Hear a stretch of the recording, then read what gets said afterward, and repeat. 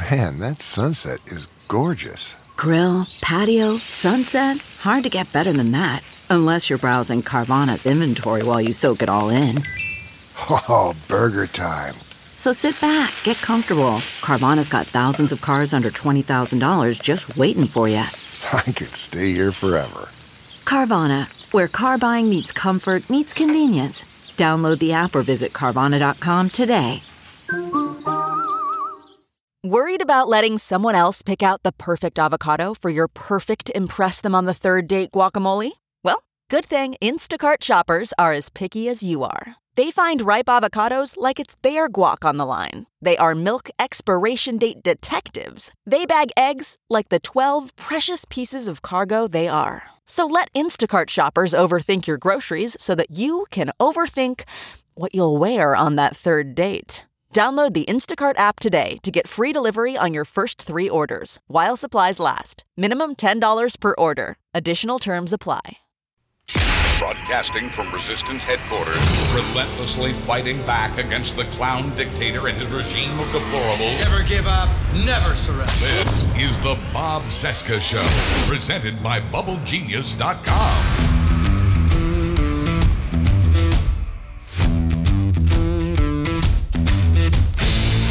From our nation's capital, it is Wednesday, August 7, 2019, and this is the interview edition of the Bob Cesca Show on the Sexy Liberal Podcast Network.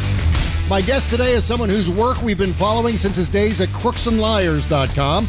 I'm talking about the great David Neiwert. David's the author of The Eliminationists, about the hate speech and violent rhetoric that's overtaken the Republican Party and the White House. David's most recent book is called Alt America, The Rise of the Radical Right in the Age of Trump. Today we're going to talk about the mainstreaming of fascism and racism in America and how it's led to the epidemic of gun massacres here. By the way, there's a hell of a thunderstorm happening right over my head, so don't sweat the loud booming noises on today's show. Oh, and if you dig this episode, please help support this show on our Patreon page at bobcescashow.com. And now let's talk with the great David Neiwert. So how have you been? Busy as hell, as you can imagine. And, I'm not surprised at all. I wrote a post earlier this summer saying, well, it looks like it's going to be a long, hot summer, and it is. So yeah, absolutely. Well, you know what? I want to dig into all of this stuff. But before we launch in, I mean, there's a key word in all of this. This is sort of your chief wheelhouse, and I want to just get a sense of what eliminationism is and how it's manifesting itself inside the United States. Well, eliminationism is a term I got from Daniel Goldhagen, who wrote this book titled Hitler's Willing Executioners. And it was this, this is actually a somewhat controversial book about how basically ordinary Germans had a major role in the actual murders that happened in the Holocaust, which is all factually true. And he had a term for it that he described as somewhat unique form of anti-Semitism that was popular in Germany at the time. He called it eliminationist. And I actually, at the time I read the book, I was in the middle of researching my book on the Japanese-American internment, which later became Strawberry Days. Yeah. And I was really struck by the material that I was reading at the time of the anti-Japanese campaign that existed between 1900 and 1942, and its similarity to not just the anti-immigrant campaign that we see today against Latinos, but also how it also all featured exactly this same kind of rhetoric, this eliminationist rhetoric. And, I grew up in the West, in the interior West. I'm from Idaho, and was always a history buff and was actually, intimately familiar with the whole history of the Native American genocide. Right.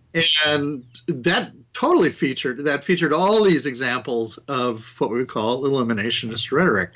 Eliminationist rhetoric is essentially rhetoric that's designed to demonize and dehumanize other people groups of other people on the basis of the purification of the society as necessary for the purification of the society, and in order to preserve the society, through this purification. Mm-hmm. Yeah, right. And you purify by eliminating these undesirable elements, and you one of the ways you do that, of course, is you depict them as objects fit only for elimination, such as vermin or diseases, or sewage, human excrement. So this is what was really noticeable in the rhetoric that I have also studied for many years out of the Patriot Militia movement and the radical right, both of which really have always, one of their distinctive features was the eliminationist rhetoric, not just the rhetoric, but sort of the eliminationist agenda that they had, which was their solution to everything was to get rid of other people, right? By hook, by crook, by any means necessary. Mm-hmm. And so and I became really concerned in going into the 2000s after 9/11, the extent of eliminationist rhetoric that we were starting to see. Yeah. It was directed at, obviously, Muslims after 9/11, but it was also directed at liberals for being insufficiently patriotic. And it was also increasingly directed at immigrants, Latino immigrants, is in the form of the Minuteman movement and the whole Lou Dobbs style of nativism that was bubbling up and becoming really part of mainstream conservatism. That's right. And so I was really increasingly concerned. I grew up Republican in southern Idaho, but I was one of those creatures that's now extinct called a moderate Republican. Right. And honestly, my politics since then have really gone much more liberal because after years of being accused of being a communist, I just decided I would embrace my inner liberal, embrace my inner Ted Kennedy or something. Yeah. Well, I mean, going back to 2009 when you originally published The Eliminationists, I mean, did you ever have any sort of inkling that 10 years later, one of those eliminationists would be president of the United States? I mean, beyond just an eliminationist foreign policy or beyond just some sort of fringe candidate, maybe a third-party candidate talking about terrible, terrible things and using that kind of rhetoric. We now actually have a president who's not just using the rhetoric, but he's actually a consequence of it, don't you think? Where he's adopted a lot of that language that we hear on AM talk radio and Fox News Channel, right? Oh, well, that's much of the essence of Donald Trump's presidency is his eliminationism. I mean, he started out, talking about Mexicans being rapists and criminals. And, of course, his career was built on a racist conspiracy theory, the birther conspiracy theory. Yep. So, I did a piece with Sarah Posner for Mother Jones that was part of a project that we did through beginning in spring of 2016 and continuing into that fall, where we built a database around his many interactions and connections with the radical right through that year, and we wound up being just massive.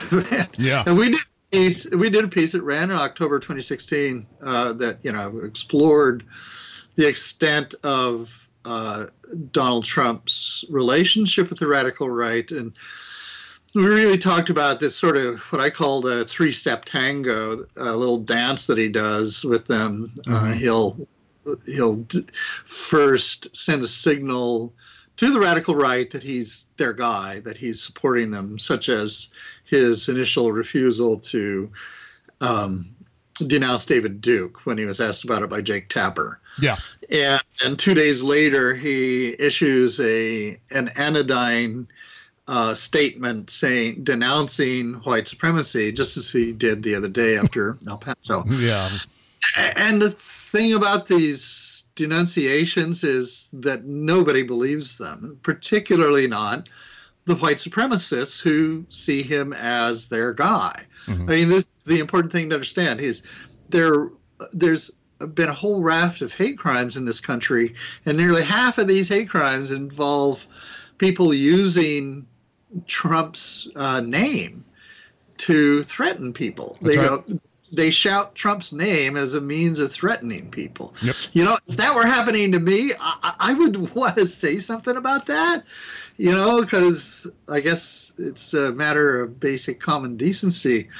But and it's pretty obvious that this man utterly lacks that sense at all. Yeah, and it seems to me as if on top of, the toxic mix of eliminationism and the concept of who, me? I didn't do anything. What are you talking? I don't use that language. That's crazy. Here, listen to me do this teleprompter speech in which I condemn all of those things. And oh, by the way, wink, wink, nudge, nudge at the end, right? Right. Oh, yes. And let's make it. Yeah. Let's pass a gun law and let's also throw some immigration stuff into that bill. That's right. Yeah. Absolutely. Of course, one of the primary concerns among normals, you and I, but basically the rest of the world that sees Trump for who he is one of the concerns that we have is the legitimization of racism, even fascism in this country to an extent. How do we prevent this rising tide? Obviously, it feels like, I think, a sense of despair in a lot of us, a sense of frustration and depression, insofar as we feel like there's no one to say, okay, enough already. This has to end. It's gone too far. So how do we shove all of that horrible crap back into the tube? Well, I don't think we can. And honestly, it's probably just as well that we can't, because it's I've been jumping up and down about this stuff for a long time, as you know, Bob. Oh, yeah. Over that period of time, I've gotten a lot of pats on the head and being told that, oh, that's really interesting. Keep doing that work. That's really cool. But then be totally ignored, right? Yeah. Thanks. I appreciate the pat on the head, but I would really appreciate it if policymakers would pay attention to these rising threats. Yeah, it's really seen, I think, by a lot of the press as being just sort of this fringe side thing. Oh, that guy's talking about racism again, and it's not considered like an actual serious policy discussion in some circles, which has got to be immensely frustrating, isn't it? Yeah. Well, the term alarmist was used quite a bit. Oh, I'm sure. Yeah. When I first published The Eliminationists. So, but look, that's, I don't care. Yes, it's annoying as hell that being right doesn't actually get you a spot on TV news. That actually being wrong seems to get you land you a seat on Tucker Carlson anyway. Unbelievable, isn't it? Well, look, we're looking at now an entire generation of younger men, mainly, who are further removed from the historical destructiveness of fascism, as well as racism and how it's manifested itself specifically in this country. It just seems like as we move away from things like the Holocaust and as we move away from things like the fight for civil rights in the 60s and so on, that these younger generations are losing sight of the firsthand repercussions of the kind of language they're now dealing in, which is becoming radicalized online and so on, all the things that we've been hearing about with regard to the El Paso shooter. But in a more general sense, too, we have an entire generation of Americans who are just like, Holocaust? When? Oh, that was so long ago. I don't even know what that was. Is that just sort of contributing to all of this, too? Significantly. I think we have a real problem in terms of not understanding our history, not just not understanding, the Holocaust is one thing, but Americans have a really warped and very bizarre sense of their own history as well. Yeah. I think we've got a whole generation of kids that don't understand that the genocide of Native Americans was a real thing that white people did, that the era of lynching that occurred between 1890 and 1940 was one of the ugliest marks on our history, and is something that we are still paying for. is something that we're still dealing with consequences of, as was the hatred that against Asian Americans. It was ginned up between 1900 and 1942 and culminated in us placing Japanese Americans in concentration camps. Yeah. And on and on, that same kind of bigotry has led to one injustice after another. And that, this stuff's very real history, and that this is part of what we actually have to grapple with. And pretending it away is a recipe for disaster, which is what a lot of sort of American exceptionalists want to do. This idea that America is just always great, has always been great. Yeah. I love America as much as the next guy, but I don't. But I also have a very clear view of what we've done, and I love it. I love our country enough that I really want to change it and make it better. It's that my criticism of our history isn't hatred; it's being realistic about what we've actually done. So I don't know.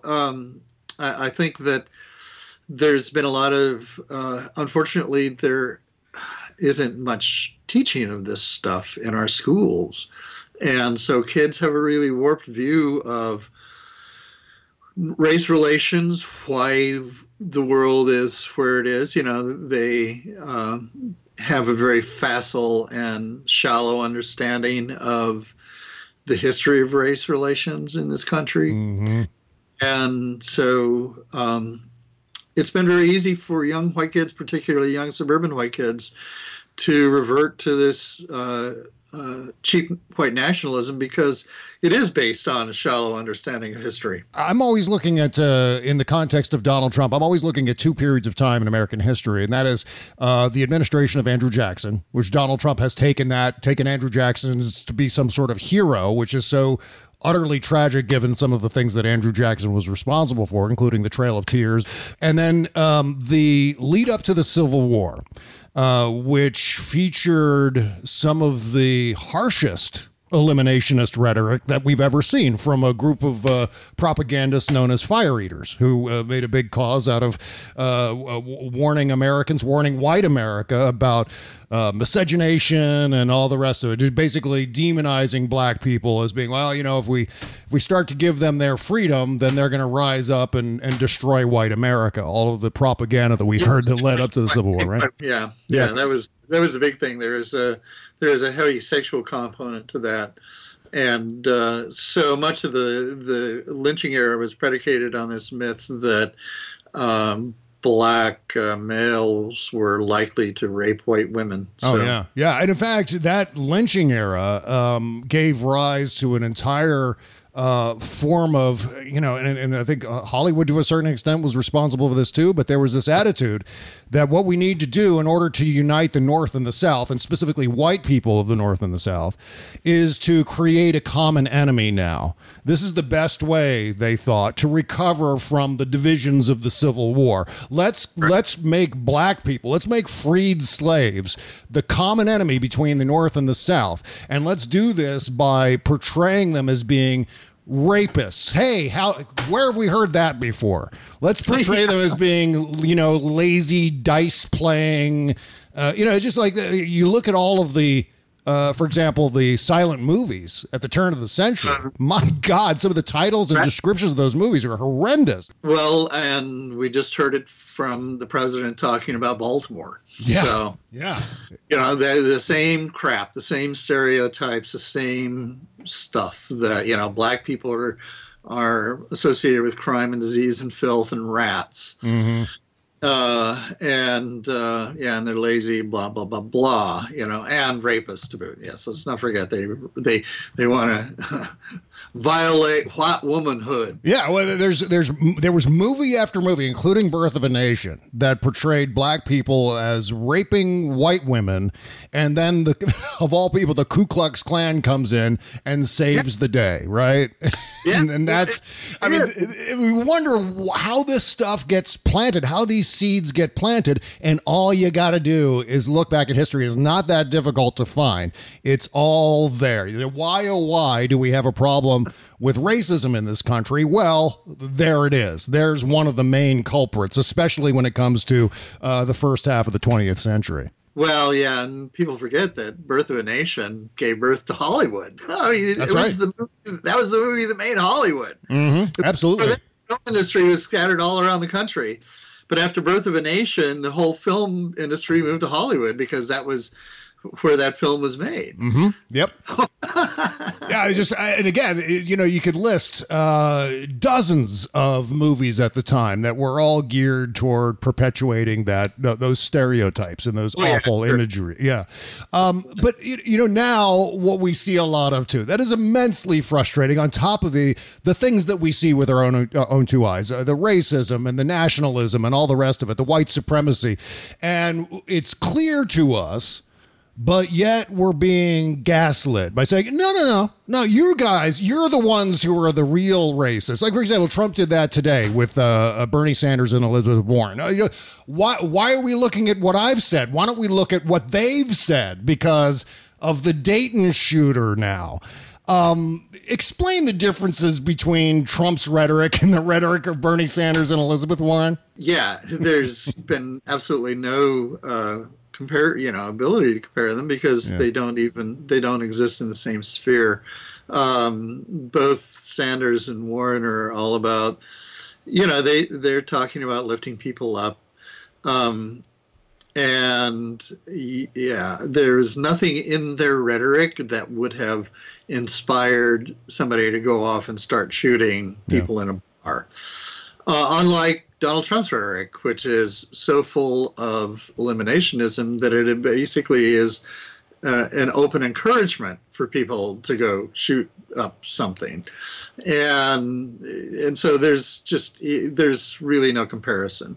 And it's ludicrous.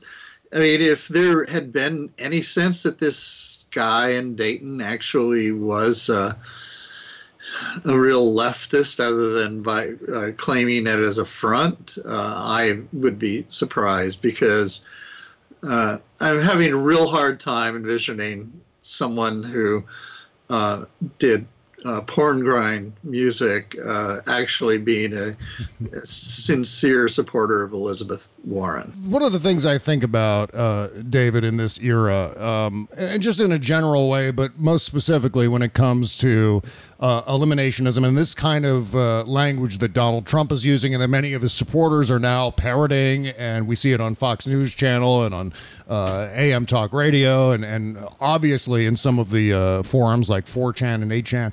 How do we police this language without running headfirst into a First Amendment problem? I mean, this is a kind of a thing I'm trying to square in my head. How do we do that knowing that it's going to eventually be adjudicated by the Supreme Court, which could apply the free speech clause and declare stuff like that to be unconstitutional? Well, I think it's really key that, the First Amendment is about government behavior. So it's only going to really come into play if the government actually starts regulating these social media platforms. Yeah. Because then it's got the role of overseeing these things. So, and then you actually do have a First Amendment issue. But as long as these are privately owned platforms, nobody has an obligation to host somebody on their platform. Nobody has this.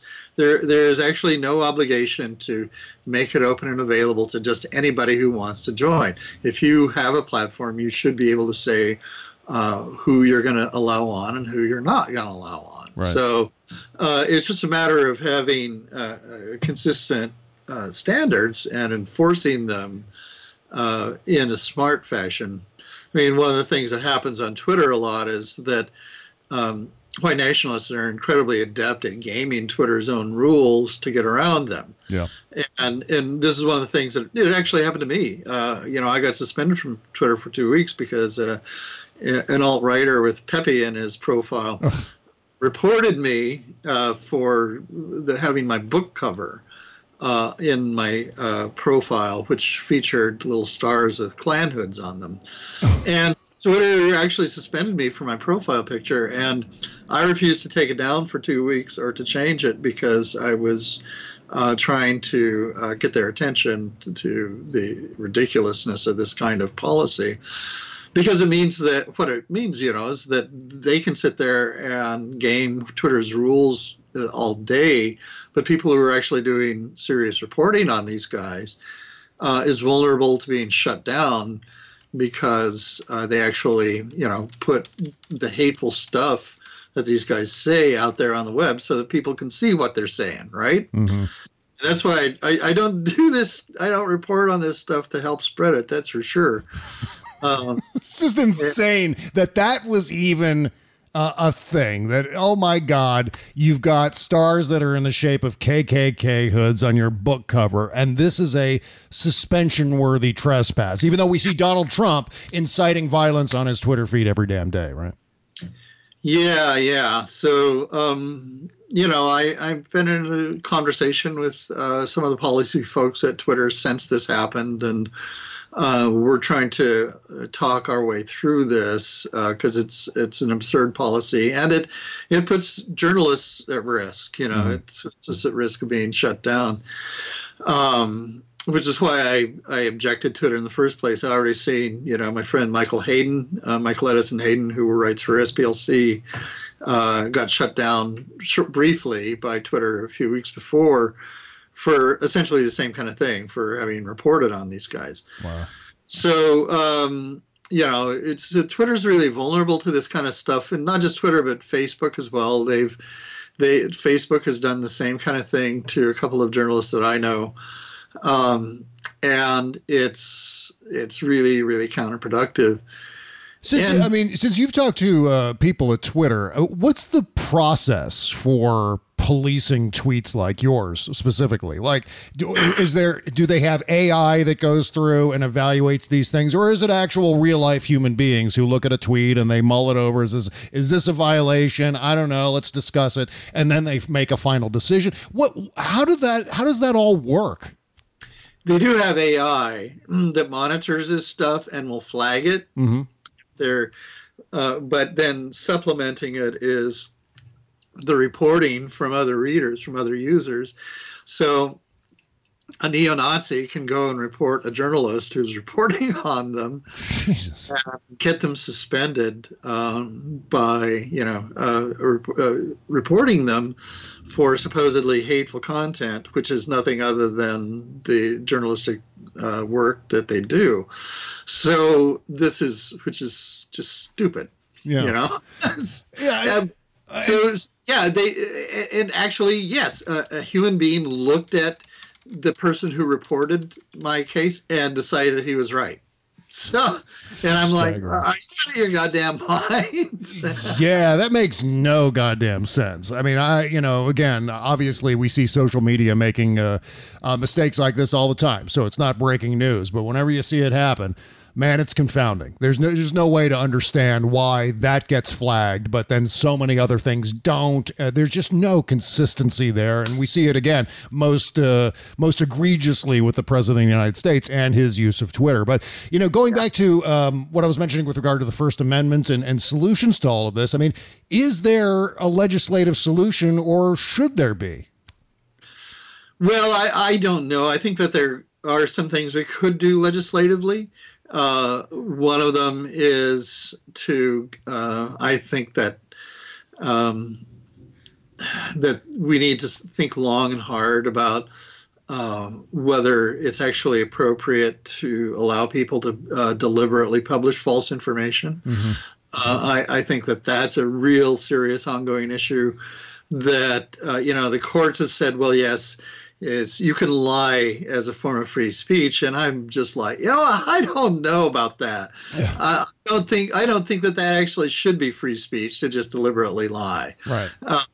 And so these are kinds of. Let's just say that there are some really serious issues that we need to consider. Certainly, we need to understand that. As Karl Popper explained to many, back in the 1940s, that you can't maintain a civil society and a free marketplace of ideas if forces of hate and intolerance are permitted to operate freely within them. That those, it's the question that I always get. Well, if you're so tolerant, why can't you be tolerant of these intolerant people? And it's actually a really simple answer. It's that tolerance and intolerance are like matter and antimatter. They can't exist in the same place. Yep. One destroys the other. Wow.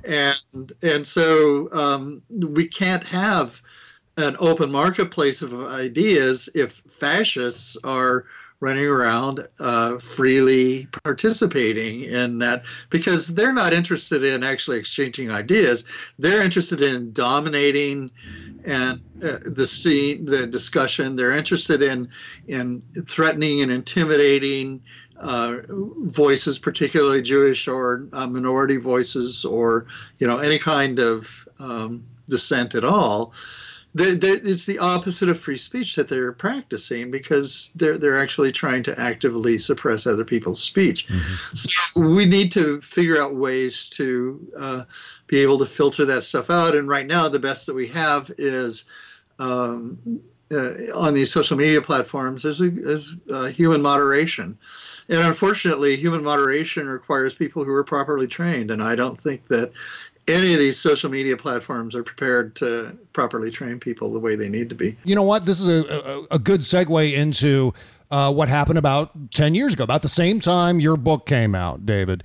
There was a report that was released by DHS, and it was called, it was a report about right-wing extremism in the United States. And the collective outrage by the conservative entertainment complex was loud and sharp. I mean, they started to call themselves right-wing extremists, and they just went indiscriminately batshit for a good year because of that particular report. It's kind of a case study in what happens when you actually try to move toward doing something about this kind of rhetoric. Is that what we can expect going forward when it comes to the kind of language and the kind of policies that Trump and his copycats use? Unfortunately, yes, because there's no likelihood that Fox News is going to go away, or the whole right-wing media apparatus is going to go away. Right. And that's the main font of this stuff. Mm-hmm. That's where this stuff's originating.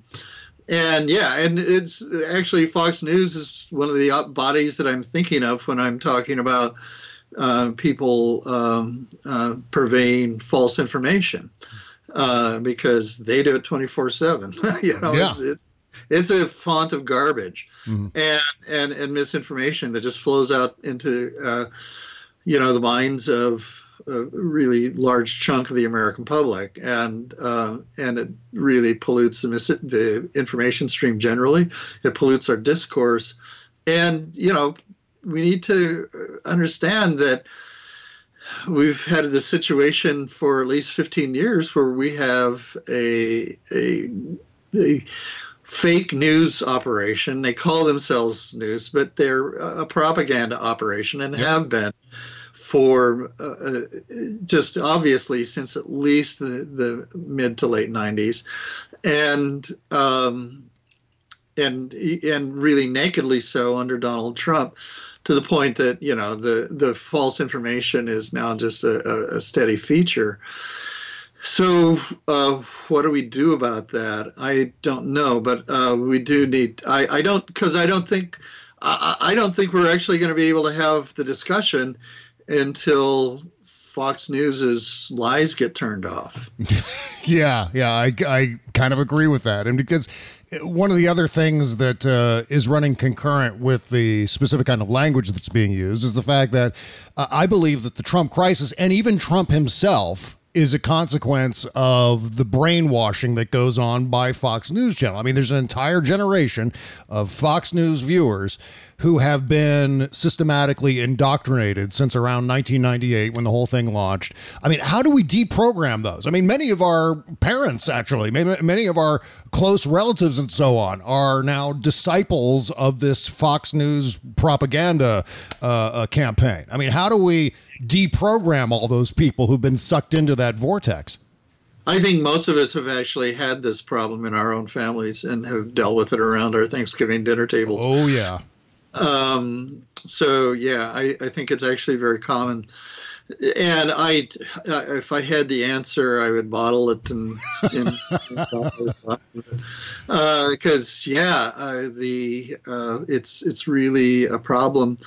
All I can say is that, at some point we need to wake up as a country and realize that we have this for-profit propaganda organ that is making money by deliberately sowing division within the country. It is devoted to coaching half of the country to hate the other half, and it does that relentlessly 24/7. Yep. Yeah, and in fact, Michael Savage today warned Trump. I mean, he actually issued a warning on his show to the president, saying that if he continues to slam white supremacists too much, he's going to lose votes. I mean, they're actually just out there going, hey, you know what? We got to make sure we hang on to the white supremacist vote. So can you tone it down a little bit, Mr. President? I mean, this is how far down that rabbit hole they are. Well, it's, as we've learned, that's not a small constituency. By the way, I wish I had a screen grab of your face palm that you just did as I was talking about the Michael Savage thing. Is genius. Holy shit. Yeah, well, yeah, he is a constant face palm. I mean, I love the book that he put out a few years ago about how to stop the Civil War, because it was actually a book about why we should have a civil war. And his solution was, let's just go out and destroy liberalism and install the radical right in power, and then we'll Civil War. Sometimes I get really edgy when people start throwing around the concept of a civil war, mainly because I think those of us who have studied the history of that era understand how deadly it was and how terrible it was, what the cost was of that sort of thing, and how if we superimpose that, and obviously the Civil War had maybe the most noble of causes, and so I'm not putting down the point of fighting that war. I'm just saying if we fight it now, it's going to be a horrendous sort of apocalypse, given the weaponry that we have, given that, it's just we're in the modern age. But at the same time, I almost think that there is a civil war already kind of going on, and it's in the form of an information war. It's not a fighting war. Yeah. And it's basically who can outflank the other side using information and language. And fortunately, we happen to be on a side that is pretty securely tethered to the truth, reality, logic, all the rest of it, while the other side is just playing with propaganda. And while we may insult them for doing it, it's actually a really winnable strategy. If you're dealing with fiction, anything goes, and you can say anything you want to win the argument. And they're being allowed to do that in a certain respect, don't you think? Yeah, I think, unfortunately, we're also the side that is mostly in denial about the extent of this. I think a lot of liberals, particularly a lot of the, kind, decent folks who live in the world of reality, are pretty much in denial about how bad it's getting out there. Yeah. That I don't think they understand how deeply, particularly people in urban areas, I don't think they understand just how viscerally and deeply people in rural areas hate them. I mean, they fucking hate us and want to kill us. I mean, that's what I go on these message boards all the time, and I'm reading all these messages from these guys who can barely wait to start shooting liberals. And barely wait to start going to the cities and mowing down the problems and the Latinos. And it's really disturbing to me. And look, I mean, I understand we don't want to actually have to admit that there's this really ugly underside to us. That there is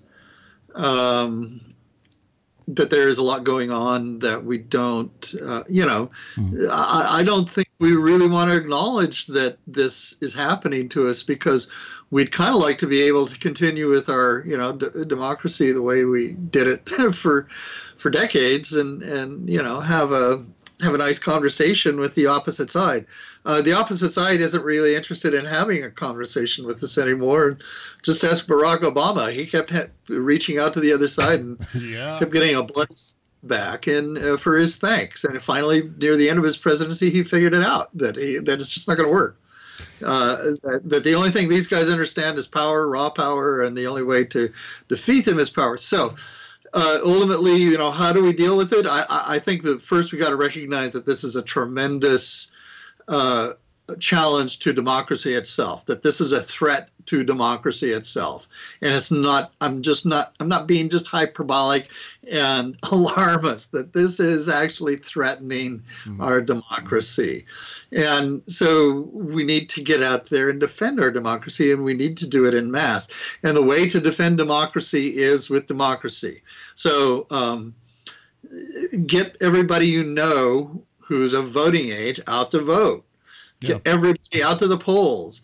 I think that this will turn around if we have a large enough voting base that actually makes it to the polls on election day, because I think we can sweep these guys out of office. We need to. And that needs to be the other component of it, is a recognition that the Republican Party has become not just cancerous, but metastatic. Yeah. And is going to destroy us. They need to be taken out of power and not permitted to return to power until they can demonstrate that they are willing to once again participate in a democracy.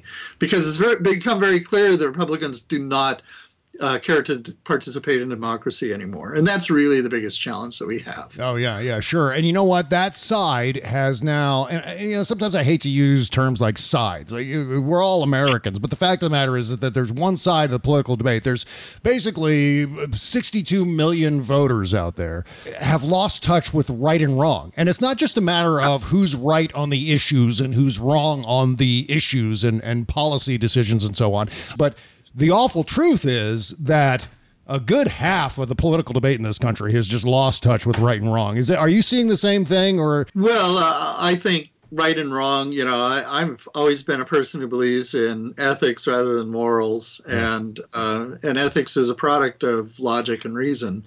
And so when you can't even agree on factuality and what constitutes logic and reason, then you're not going to have ethics either. So the whole structure crumbles when you reach this stage where you can't even understand what's true.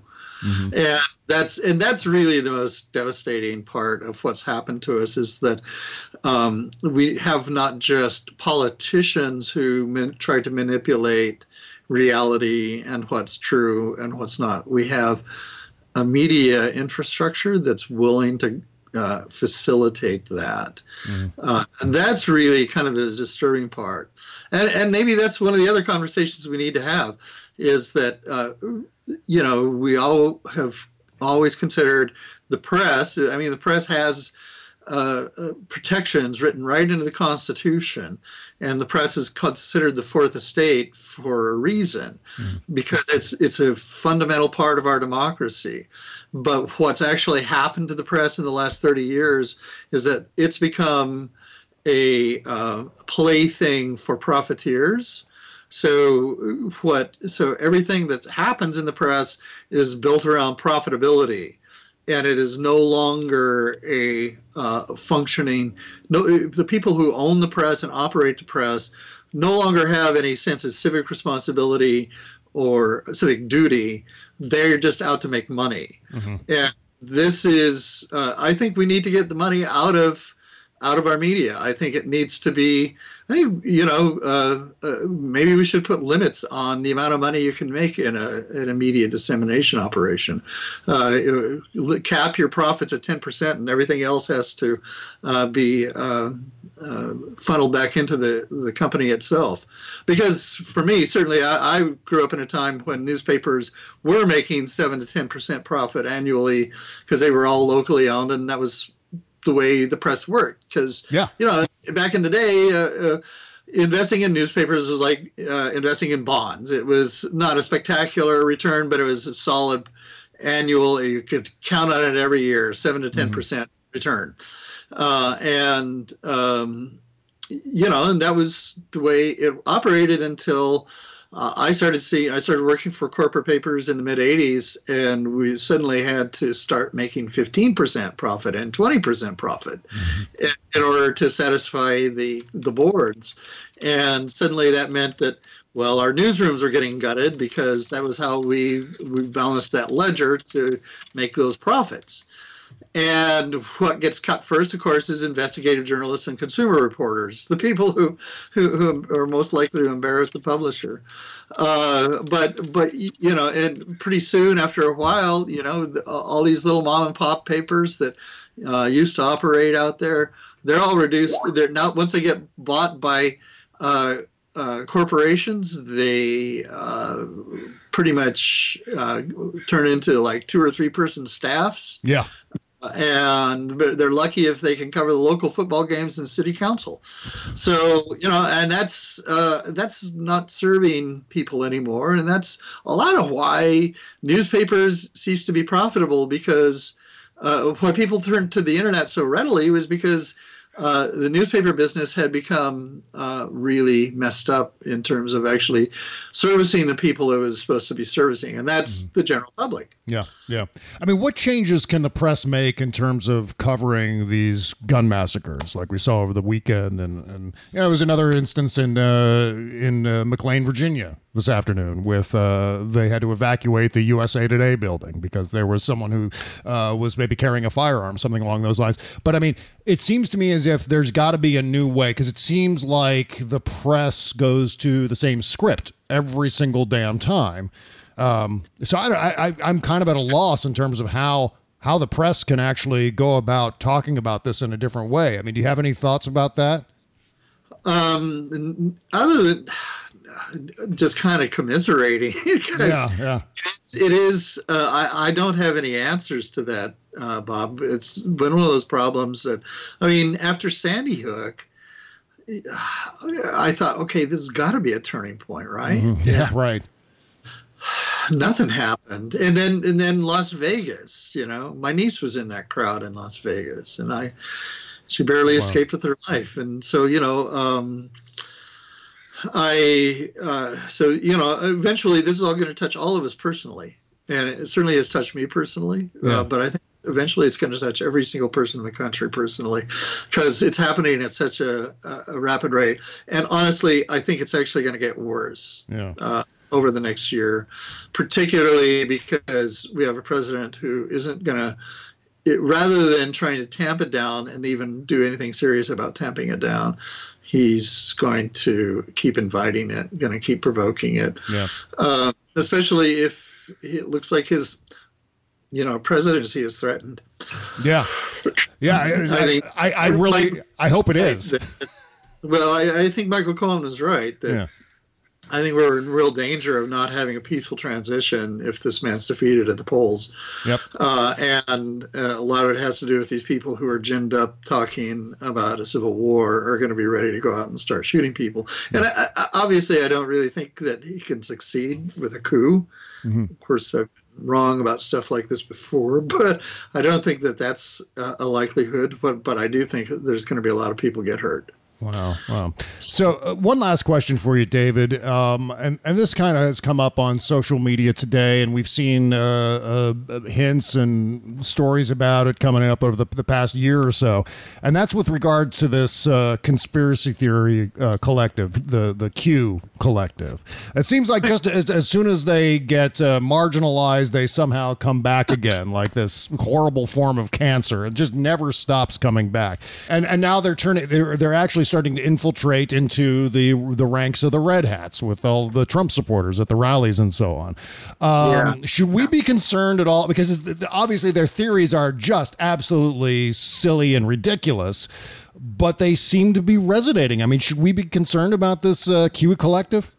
Yes, mostly because they have so many cult-like aspects to them that, I'm afraid we're going to have an event where, a Jonestown type event, where, there's a lot of people hurt, because they go to really crazy places with their conspiracy theories.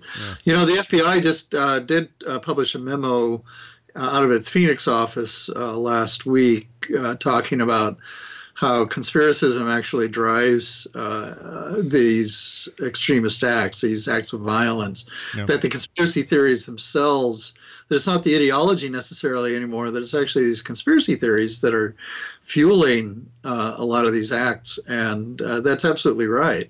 That's a real key part to this dynamic that we're in, the online radicalization. So how do we get a hold on that? I don't know. Do you sometimes entertain the idea of just saying, "Hey, let's just shut down the internet. Can we just shut it down? Let's shut it down for a while, just so we can see what the hell is going on." You know what I mean? Yeah, I know. Well, it's. I mean, that's part of what makes it such a conundrum. I mean, honestly, this is what we're ultimately kind of talking about here is authoritarianism and fascism. Yeah. And honestly, fascism, we know that it's a really key component to their strategy has always been to use democracy's own instruments to destroy it. And among those instruments, of course, are free speech and openness and having an open society. So if you can use those, turn those things against it as a means of actually tearing that society apart, then that's the ends that they want. So if we want to protect free speech, we need to understand that there is that there's a lot of subtlety involved in actually how we do that. It's not the way that the libertarians want to sort of propose a model of free speech isn't one that actually has an effective base in reality. So, and it's more likely to result in authoritarianism than it is in actually an open society. Yeah. Well, on the upside, I keep hoping and got my fingers crossed that some of these groups that are infiltrating the mainstream Republican Party are going to ultimately be like the poison pill that ends up killing it, or at least I see the possibility of the Republican Party splitting into two groups, where there's the mainstream Republican Party, which happens to be a lot of center-right conservatives, more or less, never Trumpers and so on, and then the fringe Trumpers forming their own party somehow, and there maybe being a power struggle between the two as to which becomes the more dominant. Is that something that is in the offing in the not too distant future? Something that could be positive ultimately out of all of this. Well, yeah, the only problem is that those business type Republicans actually have real deep authoritarian streaks themselves. Yeah. So that's where we go. That's where it goes sideways. Libertarianism often winds up running into authoritarianism fully on its own. And I know that seems counterintuitive, but it's the way the real world works. It's where, Ayn Rand eventually takes us into that tunnel where she justifies the deaths of 150 people in a train because they all had it coming, and that's where libertarianism often goes. So Is it as strange that we're all kind of retweeting people like David Frum and Bill Kristol these days, given that, just throughout the Bush years, as you were at Crooks and Liars, we were all talking about how terrible they were, and now we're retweeting all of them. Just strange bedfellows, huh? I always had, honestly, Bob, I always had a certain amount of skepticism even about the Huffington Post because of Ariana's past. So. Oh, yeah. So let me ask you this, David, just as we wrap up here, what's your next project? Obviously Alt America, you published that back in 2017. Are you working on something new? I have a book coming out in June of next year titled The Blue Pill, an antidote to the conspiracy theories that are killing us. Oh my God, I can't wait. Hopefully give people a toolkit for how to deal with this stuff in their own lives, because I think everybody we know knows somebody that's gone down these rabbit holes, and they want to know, how can I pull them out? I don't have all the answers, but I have some, and hopefully we can get people thinking and talking about how we do this. So, oh my God, yeah. I can't wait to talk about it again. In fact, let me know when the book's ready to come out, or whenever you want to come back on and go over some of these things that are going to be in the next book, because I've been following Alex Jones and a lot of these guys on the conspiracy theory side of things for a while now. So it's kind of something that both shocks and frightens me, and also just constantly fascinates me. that cult of conspiracy with Q and Alex Jones, and there's always infighting between them. It's just an amazing thing to watch sometimes, if you don't look at how terrible it is at the same time. Well, it used to be kind of amusing, but it's not a joke anymore. Right. No, it isn't. Well, my friend, it was great finally talking to you, and of course you always have an open invitation to appear here for whatever it's worth, so please keep in touch. We'll talk to you soon. Definitely, Bob. We'll be in touch. Take care. Bye-bye.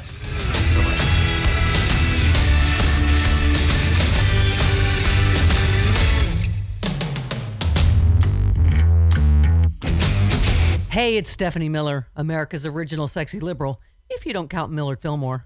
Come join us for the Happy Hour podcast. You're probably already doing plenty of drinking and swearing with this stain of a president in office. Well, join me and my celebrity and comedian friends for a raunchy, uncensored ride through politics and pop culture, pants optional.